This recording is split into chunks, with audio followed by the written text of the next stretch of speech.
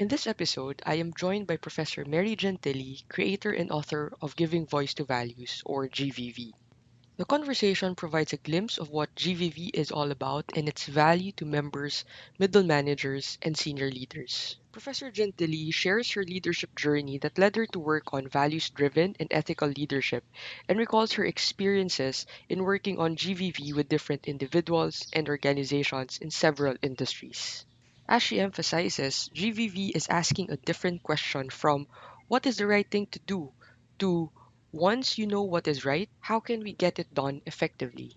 I hope this episode will encourage you to learn more about GVV, and you can visit her website at www.givingvoicetovalues.org to find out more.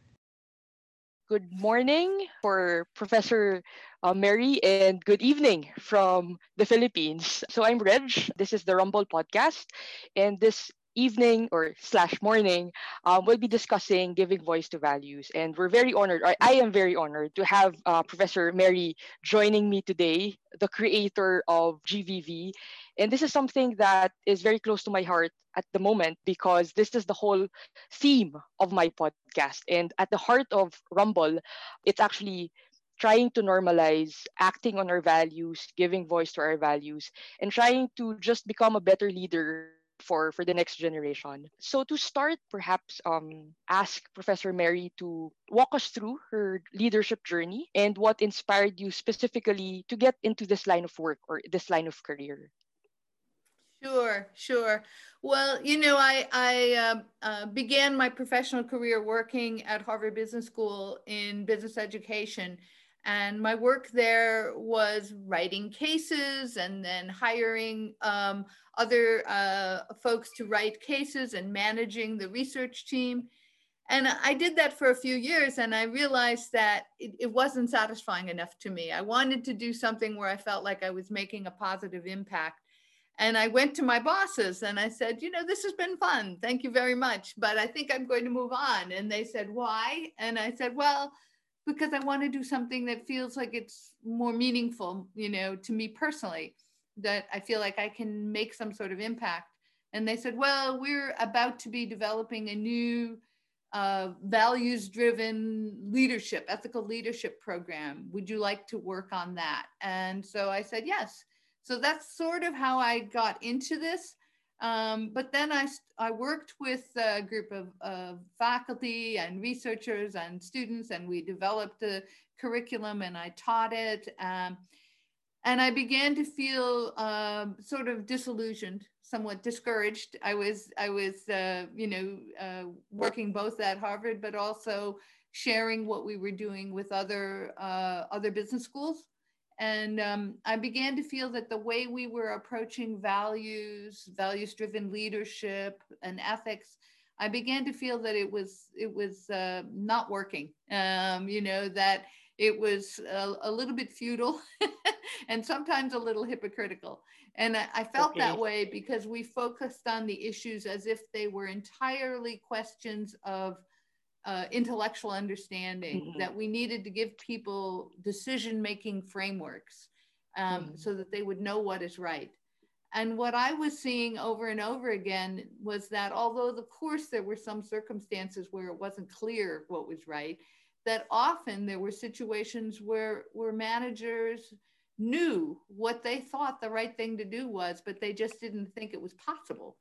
And so I Mm-hmm. began to think that by focusing on these issues as if they were only cognitive, they were only intellectual decision making challenges, we were actually giving people practice in how to rationalize anything, you know, Mm-hmm. and Mm-hmm. we weren't Yeah. actually teaching them the skills and the confidence and the habit and the comfort to be able to more skillfully enact their values and voice their values in a way that would be effective and that wouldn't be necessarily destructive to their careers, and that Mm-hmm. wouldn't necessarily be destructive to their organizations. We often think of it as Yeah. if it's just about whistleblowing and you're getting the enemy. And a lot of times Mm-hmm. people really care about their organizations.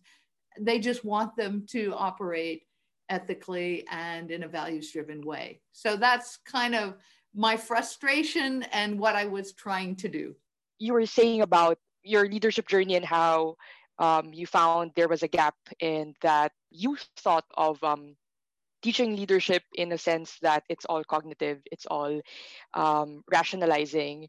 And this is something that I also would resonate with, because for the longest time, when leadership is taught to us, it sets aside this idea of emotions or dealing with frustration and the negative emotions that you feel when you're in a very difficult situation. And oftentimes, we're taught to, use our head to rationalize it, or to just think of it in a more normative or more cognitive way. But I realized when I was in the workforce, most of the dilemma that I had to encounter, or I had encountered, also dealt with so much emotions. The trigger was more of emotionally, and the difficulty there is now, what do you do? What do you do about it? What do you do in a situation where you're caught up between values conflict, and you know there's something wrong, but if it costs your job, or if the stakes are very high, what do you actually do? And that's why I think your leadership journey, and later on when we dig deeper into GVV, why it was very practical for me, or I saw it as something very practical when it comes to leadership. Given that you've been working on this for quite some time already, I'm wondering what keeps you going in this particular field, or what is driving you to continue promoting and educating leaders on GVV? Yeah, I guess there are a couple things, Raj. I think initially I got into this work because I was the kind of person where I saw things that I thought weren't right or weren't fair. I think we all do, but I also saw myself as someone who was somewhat introverted and a little bit risk averse, not Uh, necessarily someone who was really comfortable with argument or mhm, confrontation. And mhm, so I felt frustrated because I felt like, well, I'm doomed to see things I think are wrong, but to not say anything. And then I feel bad about myself because I haven't right. figured out a way to change things. And so one of the things that drives me and drove me was because, I wanted to resolve that tension, right? The other thing is that I began to see in the work that I was doing, and I talk about a lot of stories in my book, but I began to see that there were people who found ways to voice and act on their values, and they weren't always, extroverted, Yeah. aggressive people. Sometimes they Right. were like me, Mhm. but I realized Right. they did it in different ways. They maybe Mhm. asked some good questions, or they maybe talked to someone who talked to someone who could talk about an issue, or they maybe did some research and reframed the whole problem altogether. And so I started to realize, well, there's more ways to do this. And so part of what drove me was the sense that maybe I can find a way to solve my personal problem, which was that I had this conflict. But Right. then, Mhm. the other thing is that I began to see research in a lot of different areas that suggested that if you want to have an impact on your own behavior or on the other people's behavior through training or education, that rehearsal and practice and pre-scripting and peer coaching are effective ways to do this. And I began to see research that suggested that a lot of it was about creating habits, and actually normalizing this challenge. It's not exceptional. It's not like we go through our whole lives and there's 2 days when we encounter values conflicts. We have Yeah. little Yeah. values conflicts every day, and bigger Mhm. Mhm. ones not that rarely. And so the question became, how do we bring the emotion down, so it's not this sort of, oh my god, Yeah. they say, I don't know if you use the expression in the Philippines, but a deer in headlight moment, it's like you freeze, Yeah.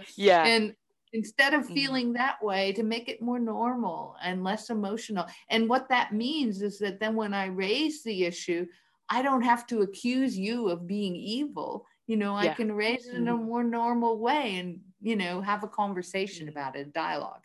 So those were some of the kinds of things that I was trying to address. And those are some of the things that drove me. Plus, I think the more I found people who did this effectively and successfully and normally, that was inspiring. And then the other thing is when I hear from people who, read my book or studied my work in their programs, in their companies or their school, and they then used it, that's obviously very satisfying. Maybe you could give us, in a nutshell, what giving voice to values is, especially for our listeners who may not be familiar with GVV. So walk us through what GVV is. Sure, happy to do that. So, I always tell people, if you don't remember anything else about what giving voice to values or GVV is, that it's about asking and answering a new question when it comes to values and ethics in our lives and in our businesses and organizations. So the usual question, the typical question is, what's the right thing to do in any particular situation? What giving voice to values focuses on is, once you know what's right, how can you get it done effectively? So that's really the heart of it. We're asking and answering a different question. Instead of asking what's right, we're asking, how do you get the right thing done? And once you've shifted the question that way, it opens up a whole lot of possibilities, because a lot of times if you ask people what's right, we know from the research that at some unconscious level, we know that it may be hard to act on our values. And so we respond emotionally. We kind of just put our heads down and do what's easiest. And then we rationalize after the fact why that was the only thing we could have done, or even why it was the right thing to do. And so what I'm trying to do is to literally rewire that automatic connection so that when we encounter values conflicts, the automatic emotional response is one where we have sort of examples, memories, practice, different options, so that we actually feel more empowered, because we've seen stories of other people who've been in these situations and found effective strategies to act on their values, or because we've rehearsed it with our peers. I call it the giving voice to values thought experiment. So I don't really ask people, here's an ethical challenge, what would you do? Because if I ask you that, you're probably going to react emotionally, like I said, and then rationalize why it was the right thing. So instead I ask, here's somebody who already has decided what he or she thinks is right, and this is it. How could they get it done effectively? So I'm inviting you to problem solve and to action plan and to pre-script and to reframe the challenge. I'm not asking you to commit to it yet. I'm just asking you to think creatively about how might you get it done. And what I've found through doing this is that, we all know what kinds of pushback, what kinds of objections, what kinds of rationalizations we might face. So you start identifying them and you start unpacking them. You start practicing ways that you might respond to them. You might start looking at a challenge and finding a way to frame it so that it's less about accusing someone of being unethical and it's more about, look, this is a better option. So you start helping people to rehearse and create this habit. I call it a moral muscle memory. And so what you're doing is enabling them. And so really what giving voice to values is at its heart, it's a leadership development approach. And instead of asking people to reason through what's right, we ask people to action plan and prescript and practice how to act effectively and ethically.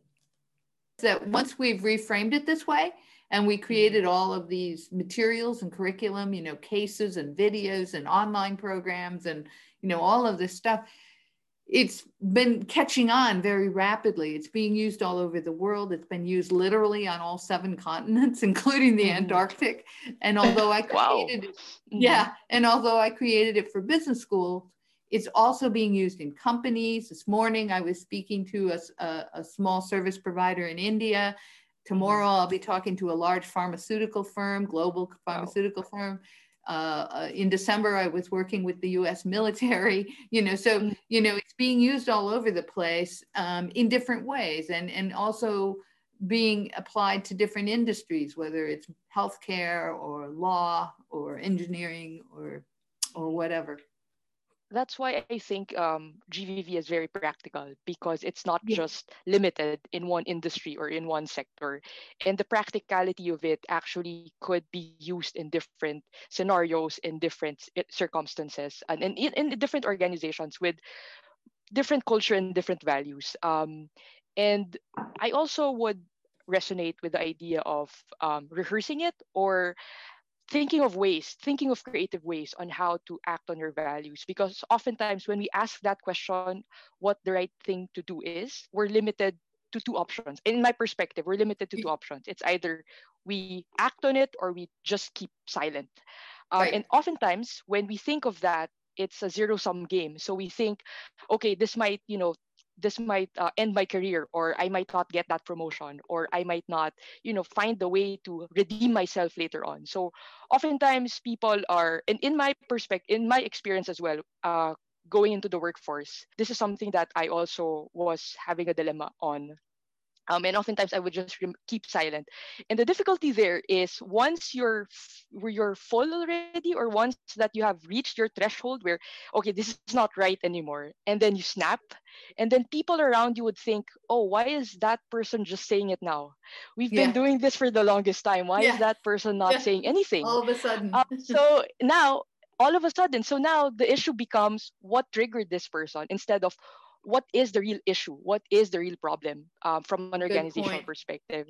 So that's something that, looking back at my experiences, that's something that I want to avoid, and that's why GVV really gave me that tool, and it was really a tool. And the creativeness of it also empowers me personally, because it's not just, as you mentioned, it's not just about being assertive. It's not just being argumentative about it. For me, I was a debater in high school and in college. I was trained to defend myself. I was trained to look at the rationality and look at the best argument to win that debate. But in reality, and when you're in that situation, in that values conflict, it's not it's not the best argument, but it's the best framing sometimes that would help people understand where you're coming from.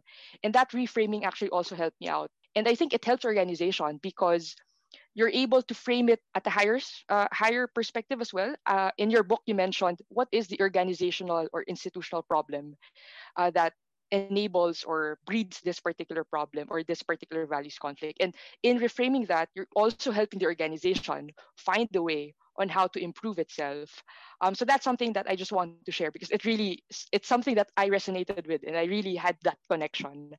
So now that we have an idea what GVV is, and you've gave us a walkthrough, if an individual would like or would want to consider GVV, what is necessary, or what is entailed? What needs to change, or what do we need to develop as individuals?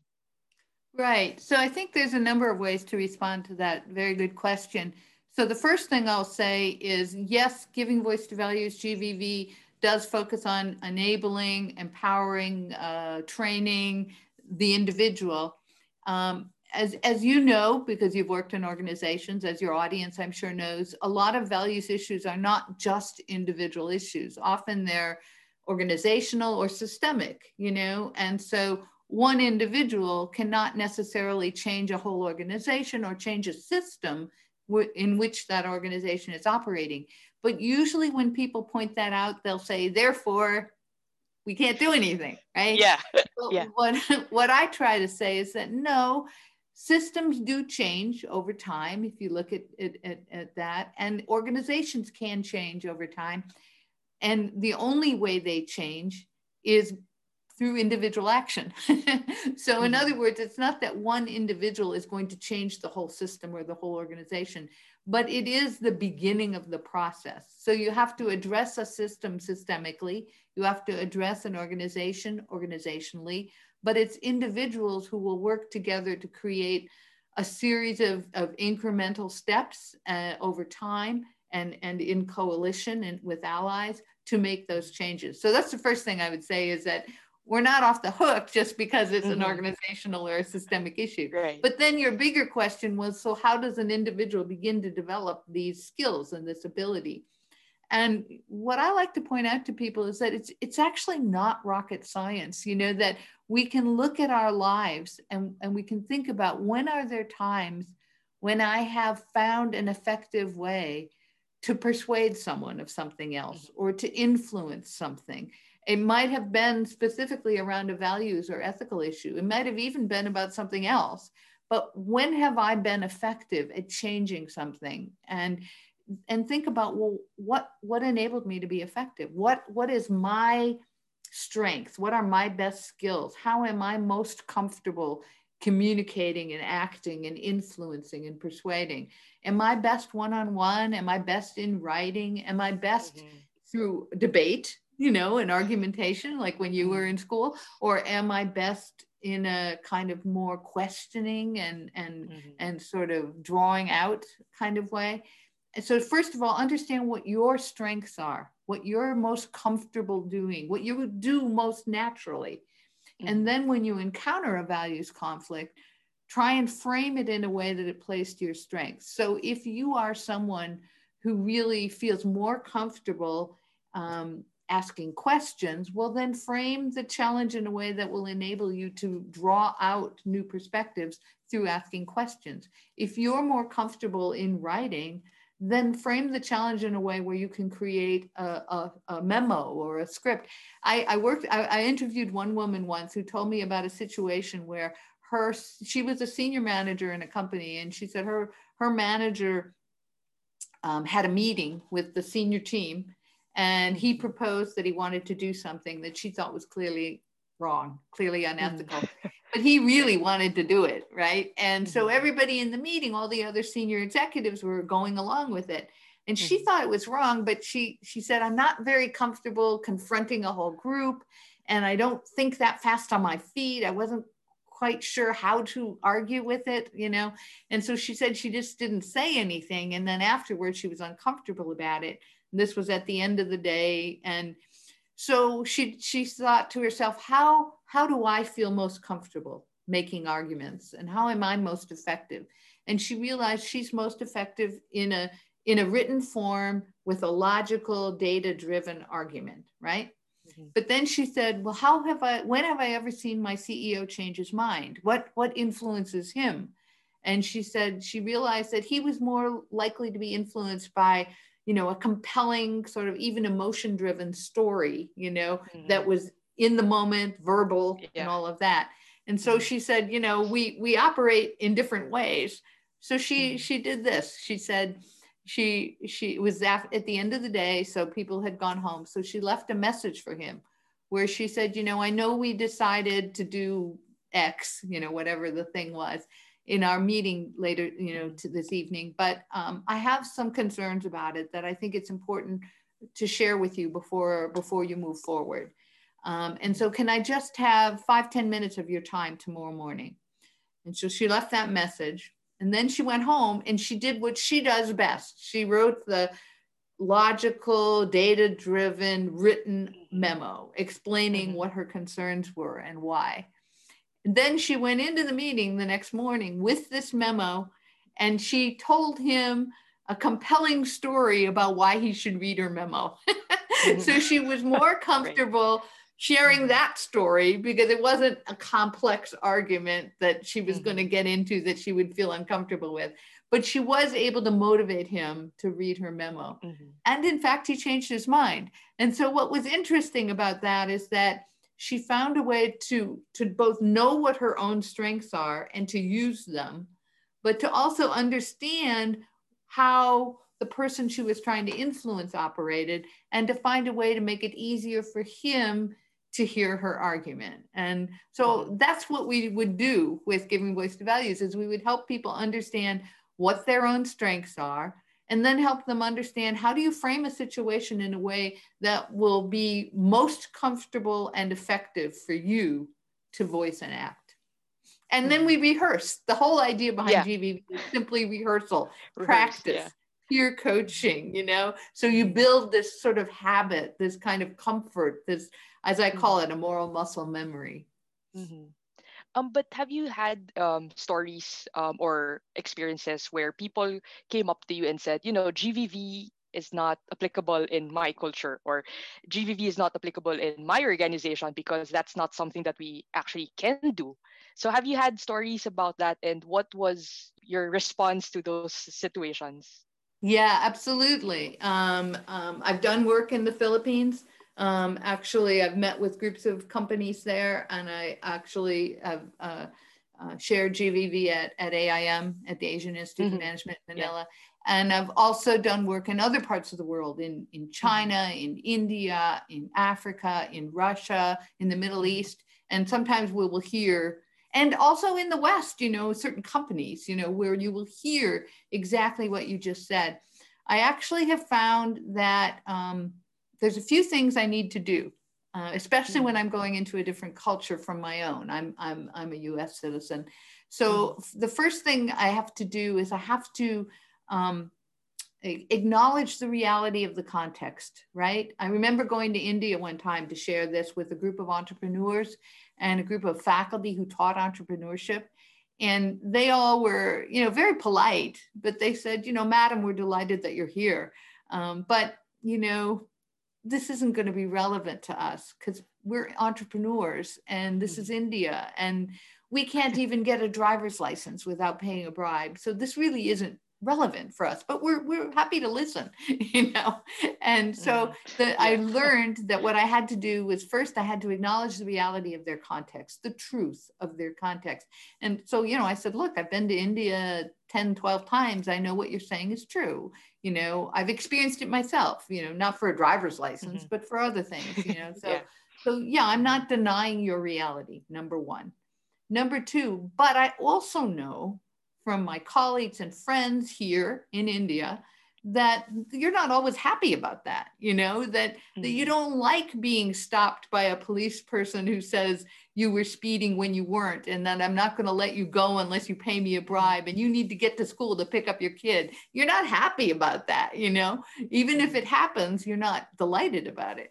And so the second thing is that you start from a position of respect where you say, look, I know you have values. I'm not here to tell you I'm going to preach to you, you need to have values. I know you have them. I know but I also know, given the context that we just talked about, it's not always easy to act on them. So you do this. That's the second thing, starting from that position of respect. The third thing is that you then explain to them what I just explained to you and your audience, which is that giving voice to values is about asking and answering a different question. It's about the thought experiment, that I'm not going to ask you, what would you do? I'm going to ask you, what if you wanted to find a way to act on your values in these situations? And what that does is it brings the emotion down, it brings the anxiety down, and it triggers people's sort of creativity, it's safer. And they can actually engage with what you're talking about rather than having to defend themselves. And then the fourth thing is that I always try and have an example of someone who did this effectively in the culture or the organization or the industry I'm in.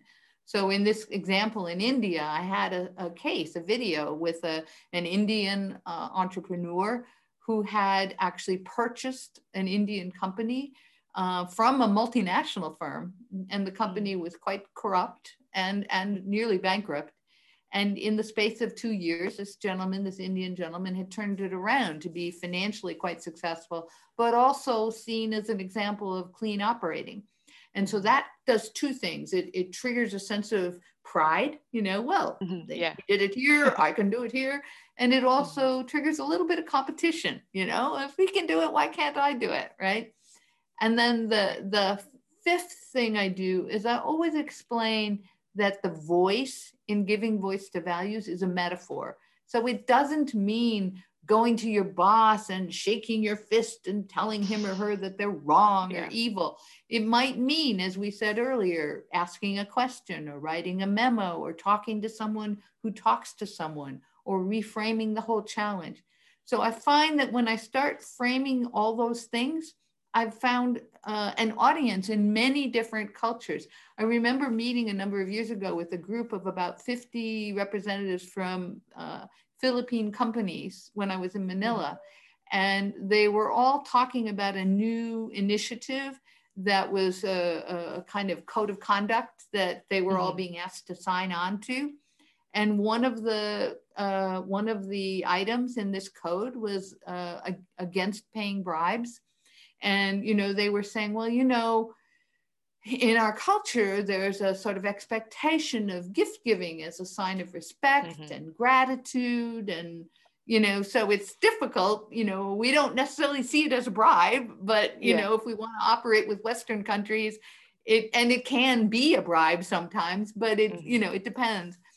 And so, what the conversation we began engaging in after they heard a bit about what giving voice to values was, not about, oh, you're wrong and unethical because you want to express gratitude in this way, or because your culture says that's a way to express respect and gratitude, but rather, given the context you're operating in, this kind of behavior can be misinterpreted as a bribe. And so let's think about how can you find a way to operate that will still express the kinds of respect and gratitude that is culturally expected and in fact positive, but will not function as a bribe. And so people started thinking creatively, and they started, thinking about other ways to communicate with their partners. And so what happened is they were problem solving about how to express my cultural values in a way that won't be misinterpreted,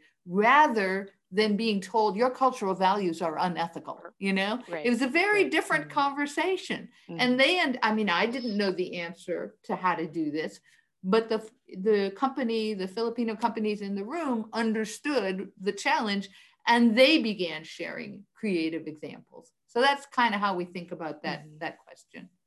Does that answer as you mentioned your question? a while ago, yeah, that's actually an amazing answer to that complex question.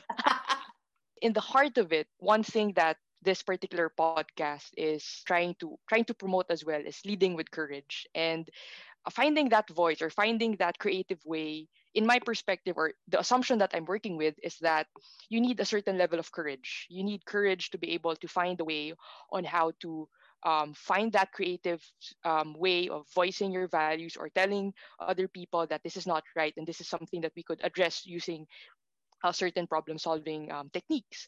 But in your book, you actually mentioned that it could also be propelled by a certain level of fear, or fear that would push that person to do something about what's happening. And can you elaborate on this particular concept or this particular idea, and how this idea can be useful in making the GVV more imaginable for those who are driven by fear, or those who say that, courage is not my cup of tea. I just want to sit here and do my job, but I also know I need to do something about it. Yeah, it's a great question. So let me just first say that I think courage is a good thing. and I think that it's sometimes necessary, right? But Right. I also, I tend to frame giving voice to values as less about moral courage and more about moral competence. Because if I tell you, you have to have moral courage, a lot of people will say, well, that's nice, but it's not me. They'll kind of disqualify themselves, right? And so one of the things I try to do is to say, it says, like I was saying earlier, is to understand what makes you feel comfortable and competent, and then help you frame a challenge in a way that will play to those strengths. So I'll give you an example. I remember talking to a guy, he was a real estate developer, and he had told me a story about standing up, to some fraud in his industry.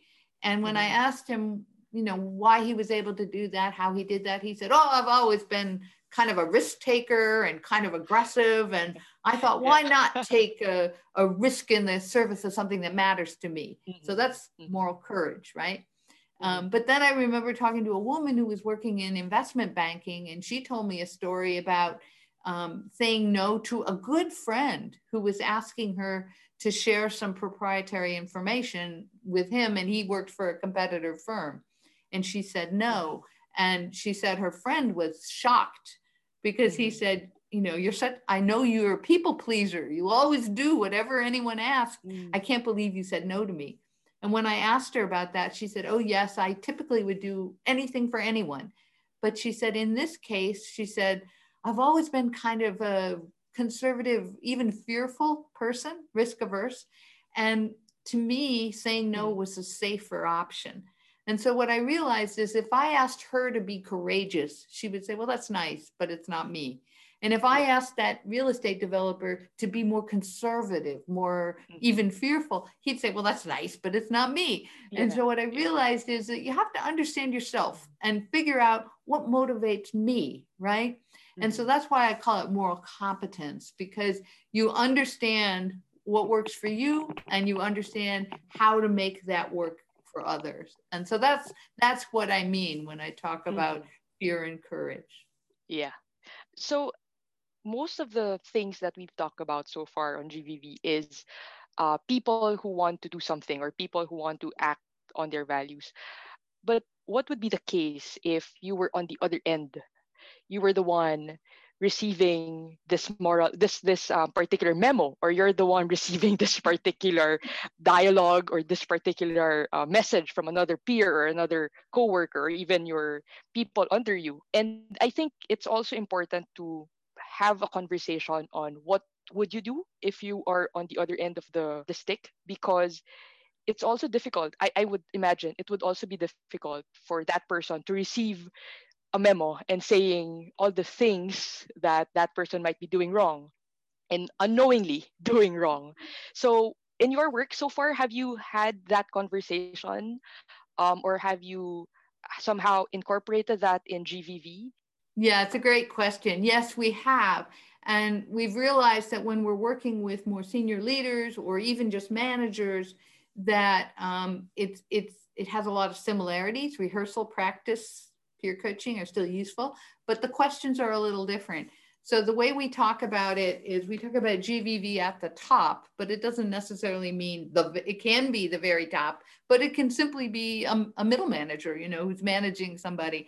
But we talk about GVV at the top as having three components. The first component is that you still may need to convince your peers, your other managers or your other senior executives of something, but you're working with people who are at your same level as opposed to people who are above you in the hierarchy. And so you still can use the same skills of rehearsal and pre-scripting and peer coaching for that purpose, but you probably are going to frame things in a way that you want to convince them, but you want to be able to still have a collegial relationship with them and help them feel that you still respect them and you can work with them. And so GVV is still useful, but it's about talking laterally and not necessarily up in the organization. So that's the first thing for senior leaders. The second thing is if you're a leader, you're also responsible for creating and encouraging a culture that makes it easier for people who report to you to raise these issues, you know, and some of that has to do with, you know, using GVV style training and practice and rehearsal.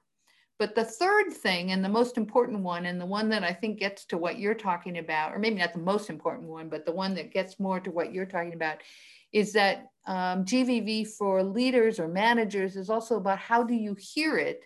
How do you respond? How do you listen when someone raises this issue to you? And rehearsal and pre-scripting and practice are effective there as well. Because if I'm working for you and I bring you this kind of issue, you may feel that it's an accusation. It's never good news, right? It's always time consuming. It's sometimes expensive. It may feel very critical, you know, all of these things. And so there can be a tendency to want to kill the messenger.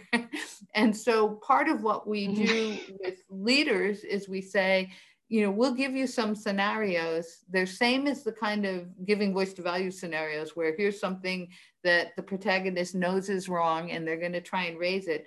But what I'll ask you is, how could someone raise this issue with you in a way that would make it easier for you to respond effectively?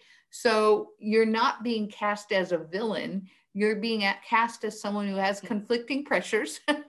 And the problem is, Mm-hmm. what can I say and do in that moment? And can I rehearse that? So part of it is self management, to bring your own emotion down so you don't get defensive. And rehearsal is a way to do that. Part of it is, if I come to you and I say, this is really wrong and you need to fix it, you know, I might be wrong. I might not have all the information. I might have an axe to grind, as they say. I might be wrong. So you need to do your own due diligence, your own investigation. But often when leaders say that, the person who's raising the issue, me, will feel like you're just pushing me aside. You're just making excuses. You're not really going to take me seriously. So part of what we're Yeah. doing with GVV then is creating a script, a way of communicating that I can hear that you are taking it seriously, but you also have a responsibility to do some of your own research. So you can pre-script and rehearse that, and then you can also rehearse, thanking people and telling them you'll keep them informed to the degree that you can, so that they know that this hasn't just gone into the void. I remember working with a group of managers in Nigeria for Unilever, and I had a group of middle managers, and I also had the senior leadership team. And we introduced them all to giving voice to values. And then we gave them some scenarios, some GVV scenarios, which, as I said earlier, were post decision making. The protagonist knew what was right, but he or she had to figure out a way to convince Yeah. someone. And we had the middle managers talk about, how will I raise it? The usual GVV question. But we had the senior leaders sit at their own table and look at the same scenario. And their question was, how could someone raise this with me in a way that would make it easier for me to respond appropriately and to hear it?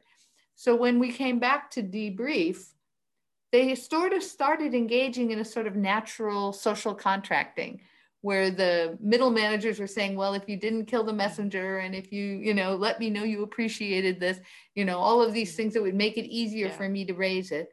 And the senior leaders started saying, well, if you made an appointment instead of grabbing me in the hall and dropping this on me, and if you actually came in with some ideas about how to solve it, so that even if we didn't do those things, I felt like you weren't accusing me of being evil, you were actually engaging me in a joint problem solving. And so they ended up coming up with, I will do this if you will do that, and it ended up being a much more constructive conversation. But it was the same idea of rehearsing and pre-scripting and practicing. And I think that's what I also want to emphasize in this, is that we have to make it more deliberate. We make GVV more deliberate in the sense that we practice it, we rehearse it, we discuss it in our organizations, because this is not something that comes out naturally, because the natural response in a heated argument, for instance, is just to lash out and just accuse people of what they're doing wrong. But in this way that we try to really incorporate GVV in the workplace and make it more deliberate, trying to make it a problem solving exercise, then we are able to find more, again, creative ways or other options as to how to address the values conflict or any other conflict that we're experiencing in the workplace. So that's something that I really appreciate with GVV. And when we were doing cases as well in AIM, in Bridging Leadership, this is something that I really appreciated, because it made me thought of, okay, if I was in that situation, what would I do? And what would my manager say? What would my boss say? And how would I respond to that? So it's really empowering. I would say it really is empowering, because it gives you that leeway or that space to express yourself and not be fearful about the consequences. Of course, you have to consider the consequences, but at the same time, you're in that level where the consequences is also something that you would consider and you would think of, so that when it really comes, you would know how to respond to it. So maybe as we move forward, and as you mentioned, you've been doing this in a lot of countries, you've been doing this in a lot of organizations. What is left to do with as far as GVV is concerned? And again, and I think you mentioned this already a while ago, but I just want to emphasize, if there's one lesson in giving voice to values that you wish, of course, there are a lot of lessons that we could take from it, but if there's one lesson that you wish most of the next generation leaders would remember, what would that be? I guess I always tell people that what I hope they will walk away with is the idea that you probably have more choices. So when you're in a situation, don't assume that you just have to do X, but actually there are probably more choices than you think, and you can use the GVV materials and approach, and you can Mhm. talk to people, and you can do some research and reading. But if people, I want people to feel empowered and to feel like they have more choices. And I also want people to understand that if you assume that the persons or the people that you're trying to influence are not necessarily unwilling or unable to change, it will open up your ability to be creative, Right. and so that's my main message. I would encourage people to go to the websites and read the book and Yeah. look at that, but I think that's the main. Mhm. So what's left to do as far as GVV is concerned? Your work on GVV is concerned. What else Yeah, do we? well, it's What else endless. are you planning to do? Yeah. Well, it's Right. endless, I mean, I Mhm. think that this approach it's not something that you just learn and then you're done. It's something that we just have to Mhm. keep rehearsing, and it's like a skill, right? You get better and better and better at it. If you're Mhm. a musician, you don't figure, oh, Mhm. I've learned how to play the violin, I'm done. You just keep playing, Mhm. and so I think that Mhm. what I'm trying to do through my work with the books that we have a Giving Voice to Values book series with Routledge Publishing, and with the curriculum at givingvoicetovalues.org, and with the online MOOC at Coursera, and with the online modules at Nomadic. With all of these things, we're trying to get more people to keep practicing, keep rehearsing. I'm trying to get more organizations to build it into their own training, and not just ethics training, but leadership development, because it's really about being a values Yeah. driven leader. Mhm. And a lot of the companies that use GVV like it for that reason, because they realize this is going to make me more skillful at everything I do. I'm working with KPMG right now, the auditing and consulting firm, and that's Mhm. one of the things that really attracts them, is that that it's really about values driven leadership. And I'm also, beginning to work with other industries, as I mentioned earlier, Mhm. healthcare and law and engineering, the military. I'd like Mhm. to do more work with the public sector. I've started to do a little bit of that, but certainly in the U.S. and all over the world, we've certainly seen some challenges around Yes. Mhm. public sector values-driven leadership. So Mhm. it's endless. And Mhm. I So also that. just want, I feel like Mhm. GVV is an idea, and nobody Mhm. owns an idea. So I hope people like you and others Yeah. who read about it will you just Mhm. use it and expand it. It doesn't have Mhm. to be through me. I call you GVV ambassadors. Wow. Yeah, that's a good takeaway. I'm a GVV ambassador. Um, You are, Rich. yeah, and that's actually something that's actually the core of this podcast, is to promote GVV, and also looking at how other Filipinos have unknowingly practice GVV, and just surfacing it so that the younger generation would also see that it's possible to Yeah, act on their values. yeah, yeah, Mhm. yeah. And I always tell people this isn't necessarily easy, and it's not Yes. always going to work, but we Hmm. can get Right. better at it, and it's Yes. important. And this is the Mhm. way we get better at it, through the Mhm. rehearsal, through the pre-scripting, Yeah. through looking for the positive examples, and through Hmm. building a wider and wider network of people who want to do this and begin to do it more naturally. A lot of the Hmm. practice means you bring the emotion down, so it's Hmm. normalized, it's more natural, Hmm. it's more automatic, so that it doesn't always feel like this, as we were talking earlier, like this big courageous act. Yeah. Yeah. That's all for my questions. And I really would like to thank Professor Mary for joining me today. My pleasure. Um, your book has really been very empowering and very inspirational. I actually am very, how do you call it, very honored when you replied Oh, to my email. I wasn't expecting that you would reply that fast because I received your automatic vacation reply. And when I actually sent that message to you, this podcast wasn't really like a full concept yet. It was just an idea. Like I had a crazy idea. Oh, maybe I could invite Prof. Mary to discuss GVB with me. But when you said yes, it actually made me think, oh my god, I need to do something about it because she said yes already. So that's something that really actually is empowering me right now and making good. me more inspired, or inspiring me right now to do Good, the best good. I could Well, as the in wherever. podcast develops, I'll be happy to come back. Yeah, that would be. I'm really hoping that I could get as much story as possible, so that in all the sectors, maybe in all different circumstances, we could see how GVV is being practiced, unknowingly or knowingly. Thank you, Prof. Mary, for joining me this morning. My In your pleasure. case,